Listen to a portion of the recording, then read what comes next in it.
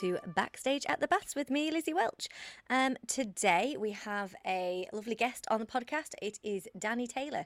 Now, Danny Taylor is coming to the Plowright Theatre at the end of this month for his show, The Very Best of Tommy Cooper.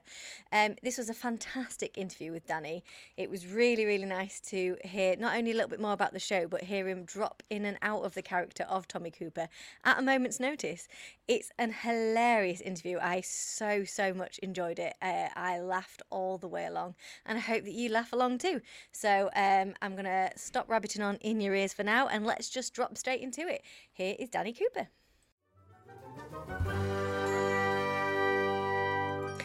Hello and welcome, Danny, to the podcast. How are you? Hello, thank you for having me on. I'm very well, thank you. Really excited about getting to your theatre. I've heard many great things about it. It is beautiful. It is a beautiful place, the Plowright Theatre. I've stood on that stage many a time, and I know it's got a lot of warmth for a lot of people. So hopefully when you come, you feel that warmth and that welcoming that we try to portray. You're bringing the very best of Tommy Cooper to us. So I guess my first question for you, Danny, is why Tommy Cooper? Why not? He was hilarious. It's good, clean, family humour. He's just, I just think he's hilarious, and I think he's timeless as well. I don't think his material's really dated in any way. I think he's as funny as he was then as he is now, which you can't really say for all comedians. But he wasn't just a comedian, of course. He was a prop comedian. He was a magician. He was he was a very good magician, but he was also made the tricks go wrong, didn't he? So just to keep the audience on their toes as well. But he was, for Tommy, he'd got his first magic set when he was 8 years of age of his Aunt Lucy, and just really took it up. And magic was his sort of life, really. And I think what he realised at that time, and as he got older, I think it was when he was playing when he played as he was an apprentice down in Southampton, and he'd been asked to do the Christmas party, and he did a trick where the upturned milk was meant to stay in, but it didn't. It went all over the stage, and he was in absolute tears. He went back to his dressing room, and this had happened on other occasions, but I think it was a real moment in his career where he thought, "Ooh, there's 1,000 comedians out there, magicians out there." He said, "Why don't I be the one that gets it wrong? I think I'm onto something here." So he decided to sort of go down that route, and of course, that was the difference, really. And there was all the humour that came with it as well, and the slapstick, his comedy. His physical comedy as well is something that I've really been studying lately. Just all the mime and things like that. What he did, he's just phenomenal. Absolute genius of a person. But I've been sort of doing impressions ever since I was a kid. And Tommy Cooper was one of them. But I think at the time when I was growing up, I think Tommy Cooper was probably one of the most impression people around. So there's so much to talk about with Tommy Cooper, but I just find him hilarious. He's daft, and he's, I tell my son jokes, and he thinks they're hilarious. So yeah. I mean, that's as good as reason as any. Tommy Cooper, because he's hilarious. Like, what other good representation for the show is that? He's hilarious, and that's why you like being him. Yeah. Do you know what? We've done this show now. It's been reformatted into a one-man show. It used to be a three-hander. It was very much about his manager and his relationship there, and meeting his wife and going back to the sort of army days of Vera Lynn and all of that. But this is very much his act live and unleashed, and his relationship with his son, actually, who was a stagehand who went round with Tommy. So he does feature in the show, Tommy Jr. Oh, wow. Which is really, really sweet, actually, because you get to see this sort of the relationship between sort of father and son, So No, it's a really lovely show. We've done 5 performances so far. We opened in Ayr in northwest Scotland a few weeks ago, and the response has been we laughed from beginning to end. We're sore. Love the magic. Really, what more do you want from a night out, really, than a good belly laugh for an hour and a half? Absolutely. He was a skilled magician, as you said, but obviously makes it look like he's going wrong all the time. Have you had to become a really competent magician to be able to take on the role? Well, one of my first jobs from leaving drama school was I got a job at Harrods actually, and I'd always done bits of magic, but I got a Hmm. job at sort of Harrods and Hamleys for this magic company, and I learned a lot of the stuff there. We had the likes of Steve Mulhern there and other guys that were sort of well known in the magic circle. Obviously, he went on to do brilliantly with his career, but yeah, I'd done quite a lot of. I'd learned a lot of magic from them.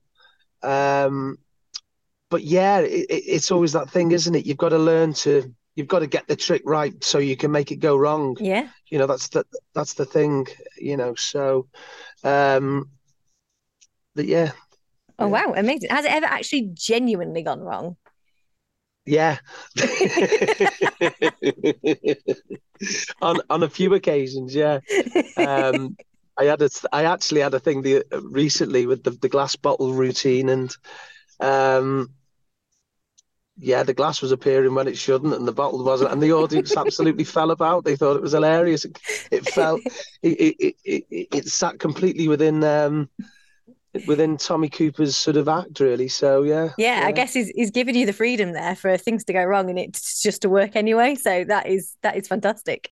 Absolutely, absolutely, and the wonderful thing about playing Tommy is, and the most important thing about playing Tommy, is playing the innocence and the wonderment, and he didn't actually think he never thought he was that funny, um, and I think there's something really lovely about that. Is it, Yeah. what I'm funny, what no, really, there's no sign of cockiness there, or he never thought he was the sort of big I am. And I think that was something that was really endearing and one of the things that people really, really loved about him. Yeah, yeah, absolutely.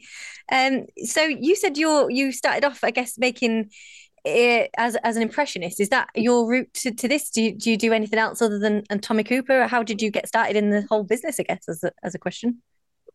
Well, I used to do all of that. I took drama at school and they didn't quite know what to do with me. They put me on a YTS in a sort of place where they took lights around local colleges and schools and that. And I got involved with a youth theatre from there. Hmm. And it turned out that youth theatre was one of the best you could go to. I wasn't particularly academic. I did my 3 years there, and then I applied for drama school in London. I'm very, very lucky that they didn't accept me on my academia, but on what I could do in an audition room and that I could act. I did my 3 years training there, and that was where the hard work really began. But I was lucky, as well, because Hmm. we had what you called grants then, Yeah, and they don't exist now. And people just leave uni now, I guess, now just getting into all kinds of debt.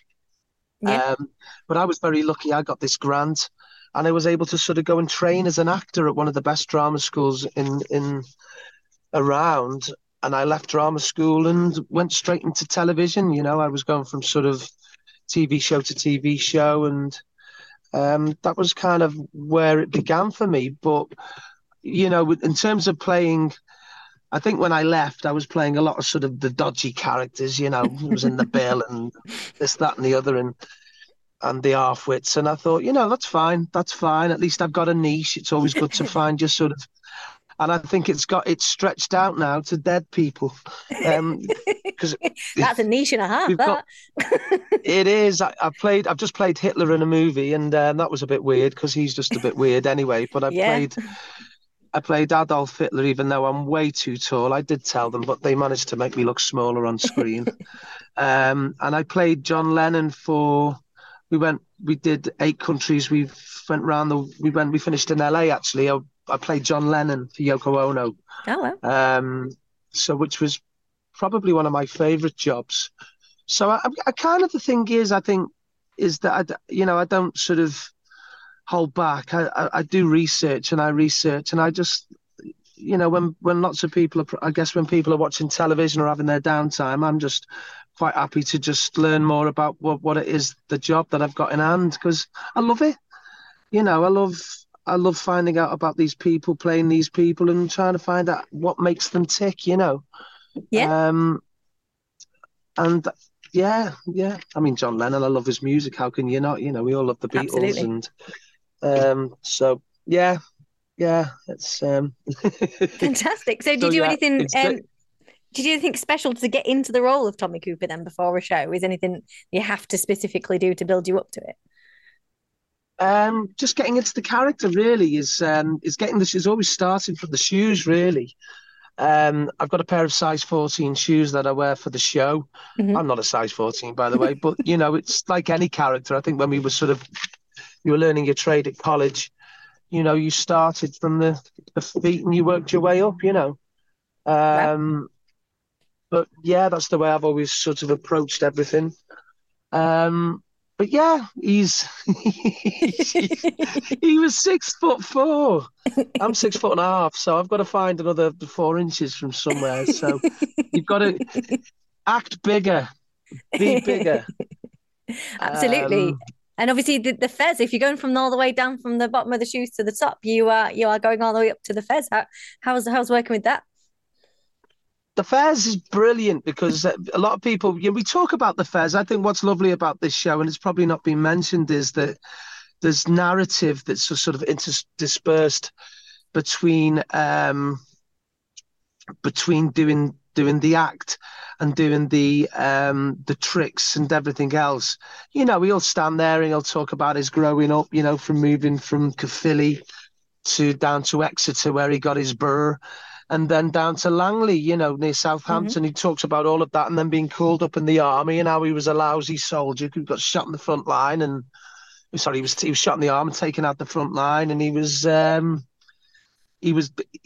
but not before his talents had been spotted by the travelling army concert party, and so which is where he met his wife Gwen, Oh. or as he called her, Dove. And then he goes into a sort of montage about Dove, and she was a showgirl, she was the glamour puss, she could play all the roles, and that's how they met. And so there's lots of lovely narrative, and the Fez comes into that. In fact, I'll tell you about the Fez. Do you want to know about the Fez, Liz? I absolutely want to know about the fez. Well, people often ask me. I'll tell you. I was in Egypt in the army, and I used to wear a pith helmet in the act in those days. Now, I did say pith. Um, Now, I lost the thing, and I had to grab the first thing I could find. This waiter went by wearing one of these. Well, that was that. Then a few years later, I was back in Egypt with a wife, and there was a fellow selling fezzes on the market. Now, when I went to try one on, he turned to me and he said, just like that. And I said, how do you know that? I said, that's my catchphrase. He said, I don't know anything about a catchphrase. All as I know is that when a British person tries one on, they turn to their friends and they say, just like that. And he said, then you're the first one not to say it. It's priceless, isn't it, Liz? It's priceless. Priceless story. There you go. I love how you just That's the jumped into Fez. that. That was amazing. Yes. Yes. From Scouse to, I don't know, somewhere in the southwest. Yeah. That's fantastic. So obviously he is renowned for many, many props on his shows. What is that like? And was it an absolute nightmare to source or easily done? It still is. I mean, if you think about it, Tommy used to tour with 22 cases at least. Wow. And he was always, a lot of people would see Tommy after his show, and it'd be stood at a train station with all these cases on his own. Probably he always sort of put across this quite sort of sad figure, really, I guess, quite sort of lonely on the road and at times. But yeah, he carried a lot of props. He didn't have an estate to drive around in, I don't think. He probably couldn't fit in those cars back then. He'd be too big. Um, but yeah, so yeah, it is a lot of props, but it's his attention to detail was something else, and it was all carefully sort of um managed as well, what trick he was going to use where, which night, what he thought was going to be, what prop he was going to use for a certain audience. If it was more of a sort of a magic audience, maybe he'd do more of the stuff that, where he could do more, stuff that they would get more as opposed to his, do you know what I mean? He would, Yeah, yeah. he would sort of customize his act to his audience and where he was, but he was quite a character. I've got a friend up in Liverpool who's a radio presenter called Pete Price up here, and he remembers Tommy in the early days when there was a theatre there in Liverpool called the Shakespeare, and it burnt down in the 80s. Anyway, Tommy used to go and play there. And he said, I remember this time I used to go and get Tommy from the Adelphi Hotel, and I'd take him across to the Shakespeare. And I said, I remember one day the trapdoor in the theatre, it was quite a large one, had got stuck and they were going to cancel the show. And he said, I'll never forget it. He said, no, I'm doing the show, Pete. I'm doing the show. I'm going over there. And he went over there and he spent an hour just going up a ladder, and the audience could only see the top of his fez and his eyes. And then he'd move the ladder along and he'd go, you're still there, to the audience. You're still there. And that's all he did for an hour. And he said he just had them in in the palm of his hands. He didn't have anything prepared. Probably very frustrating to the likes of, his friends Morecambe and Wise. In fact, he was, because they were the most famous double act there was, who rehearsed religiously to the syllable. No one worked harder than them. And then you got someone like Tommy Cooper who'd just walk on stage, wouldn't say a thing, and the audience would be in hysterics. But he was, he was quite a character. Fantastic. And obviously this show is being presented with the blessing of the Tommy Cooper estate. Have you had much to do with anyone from that area? Have they seen the show or anything like that? Yeah, well, they have. They gave us the blessing a while ago, and I think one of the things is really important is that we had Chris Bleach as well from the Tommy Cooper Appreciation Society that came to see the show. He called it a tour de force when in its original state. We opened our tour then originally in Caerphilly at the Blackwood Miners Institute in his hometown. We thought that was important. But what we've gone on to do with this one is to I've toured for years on lots of different shows, Blood Brothers being one of the ones that a lot of people know me for. I wanted to do something that was different. I'd noticed that we'd gone to a few venues with Blood Brothers and that there'd been fatalities in the audience in a couple of venues, which was quite shocking, really. I thought, God, Tommy died on stage and of a heart attack, and there'd been a lot of stuff lately where there was a lady, an actor up in West Yorkshire Playhouse who had died on stage, and it's quite a common thing, It's Sid James up in Sunderland. You've got Les Dennis's partner died in the theatre up in Southport, in his arms, in fact, Dustin G. So it's a common thing, and what I wanted to do was, getting to the point, was to try and raise awareness and to try and raise a little bit of money on this tour as well, to having defibrillators in all performance areas, big or small. I know some of the bigger venues have got them, but I think it's something really that, it's something that I wanted to do with this. So I've made them aware of what we're doing, and It's a fantastic cause. We do have them at our venues. We do, in case anyone was wondering, we definitely have them at our venues. But it's an amazing cause, and definitely something that needs to happen everywhere. So well done, you. Thank you.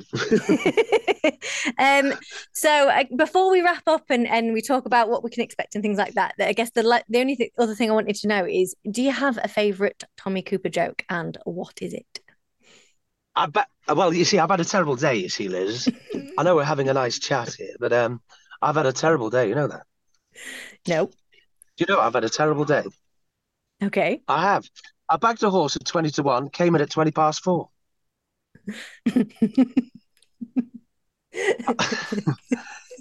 We came so late, I had to tiptoe back to the stable. No, seriously, I went to see the doctor. I had to. He's not been well. And I said, doctor? He said, yes. I said, I've broken my arm in 3 places. He said, well, stay away from them places. I like that one. God. He said, I was walking home the other night. This fellow came out of this doorway. He said, "Have you seen a policeman around here?" I said, "No." He said, "Stick him up." Anyway. I can see why I We like got him. a new one in the other day. I'm still learning it, by the way. But there's one where he goes, he says, "I walked into a bar and I passed a cigarette machine and it spoke to me. It said, you're a fool, an idiot, and an imbecile." I thought, what? I carried on walking and I passed this pork pie. It said, "Hey, you look great. Love the hair, love the shirt, love the tie." I got to the bar. I said to the barman, I said, "What's that all about?" He said, "Well, the cigarette machine's out of order and the food is complimentary." Oh, there we are. So, I ashamedly have not really known very much about Tommy Cooper, I guess, before doing some research for the show and things like that. So, my question, I guess, is do you think you need to be a fan to come and see the show, or is this a good place to come and discover Tommy Cooper? Let me tell you something, right? We took Tommy Cooper originally to the Edinburgh Fringe Festival in 2015. We did it as a three-hander. It was an autobiographical celebration of his life. We did the show. We were from day to day. We had an awful lot of Italians, Spanish people, French people, Canadian people, all these people. And they all came up to me at the end and they all say the same thing. "Oh, Tommy, we loved your act." And then I go, "No, no, no, no, no, I'm not Tommy. Tommy's someone." So they basically thought I was Tommy Cooper. Which is a very good compliment. And I'd have to explain to all these people. I said, well, no, he was someone that existed in the 70s and in the 80s, 60s, 70s, 80s. Mhm. And he was a very well loved comedian, magician, prop comedian. So I think he's timeless, and I think you can bring your kids and have a good old laugh. Have a good old belly laugh. Fantastic. So to wrap up, if someone was, I guess, wondering or not sure, what can they expect? What can they expect when they come and see the very best of Tommy Cooper at the Plowright Theatre on the 30th of June? What can they see? They can see a 6-foot lunatic causing chaos on stage. I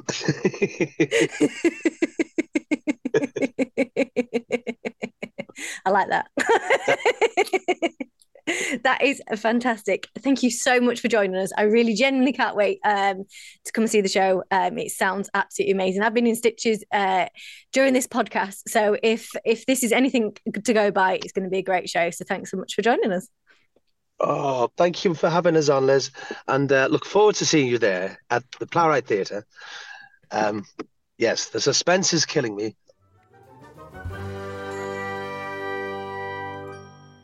What a cracking interview, if I do say so myself. I very much enjoyed that, and I hope you enjoyed listening to it. And if after listening to that you are desperate to get tickets to see the very best of Tommy Cooper, then you are in luck, because there are still some available. The very best of Tommy Cooper is on at the Plowright Theatre on Friday the 30th of June.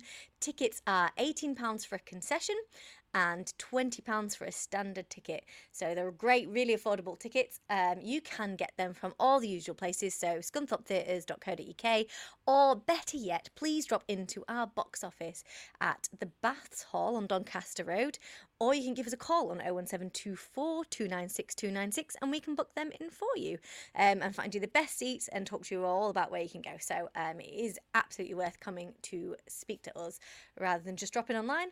A few other shows that I can talk to you about just before we go.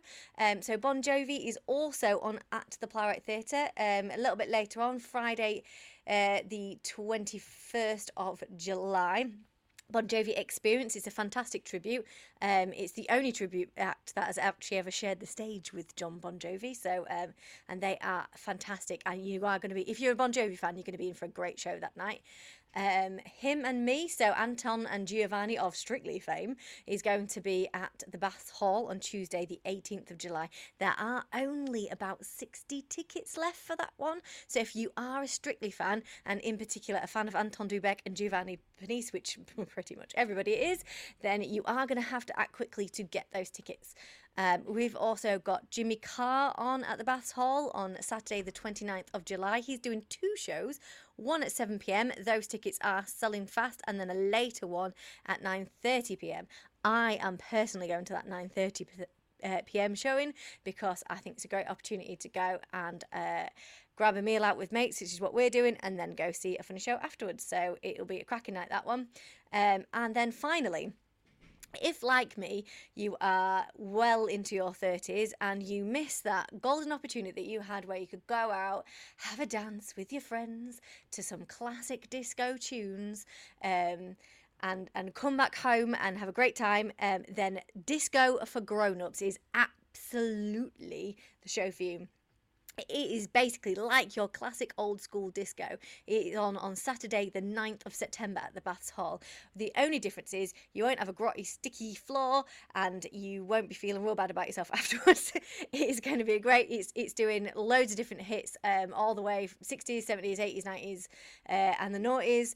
It is your real old school classic dancey disco party. I can't wait. I'm absolutely grabbing tickets and going with my mates so we can sing till heart's content and dance away, and they're even supplying free glow sticks and retro sweets, so that's pretty exciting. So for that one, doors open at 7, dancing's from 8 till 11:30. That's Saturday the 9th of September, and tickets are only £16.50 for that one, so proper bargain too. It's a totally standing gig, so nothing's reserved. Just grab your tickets with your mates and have a really fun night out with us. Thank you so much for listening. As always, all our shows are on at scunthorpetheatres.co.uk. You can see a full list of them all. Any questions you want to pop into this podcast, any requests for any of our acts that you want me to interview, please do send them in. There's a contact us bit on the website, and there's also an email address in the podcast. But if you've made it this far, thanks so much. Please don't forget to like, subscribe, share with lots of people. We'd love to get some more listeners. I hope you enjoyed it as much as I did. Hopefully, we'll see you at Tommy Cooper on Friday the 30th of June. Thanks so much. Bye.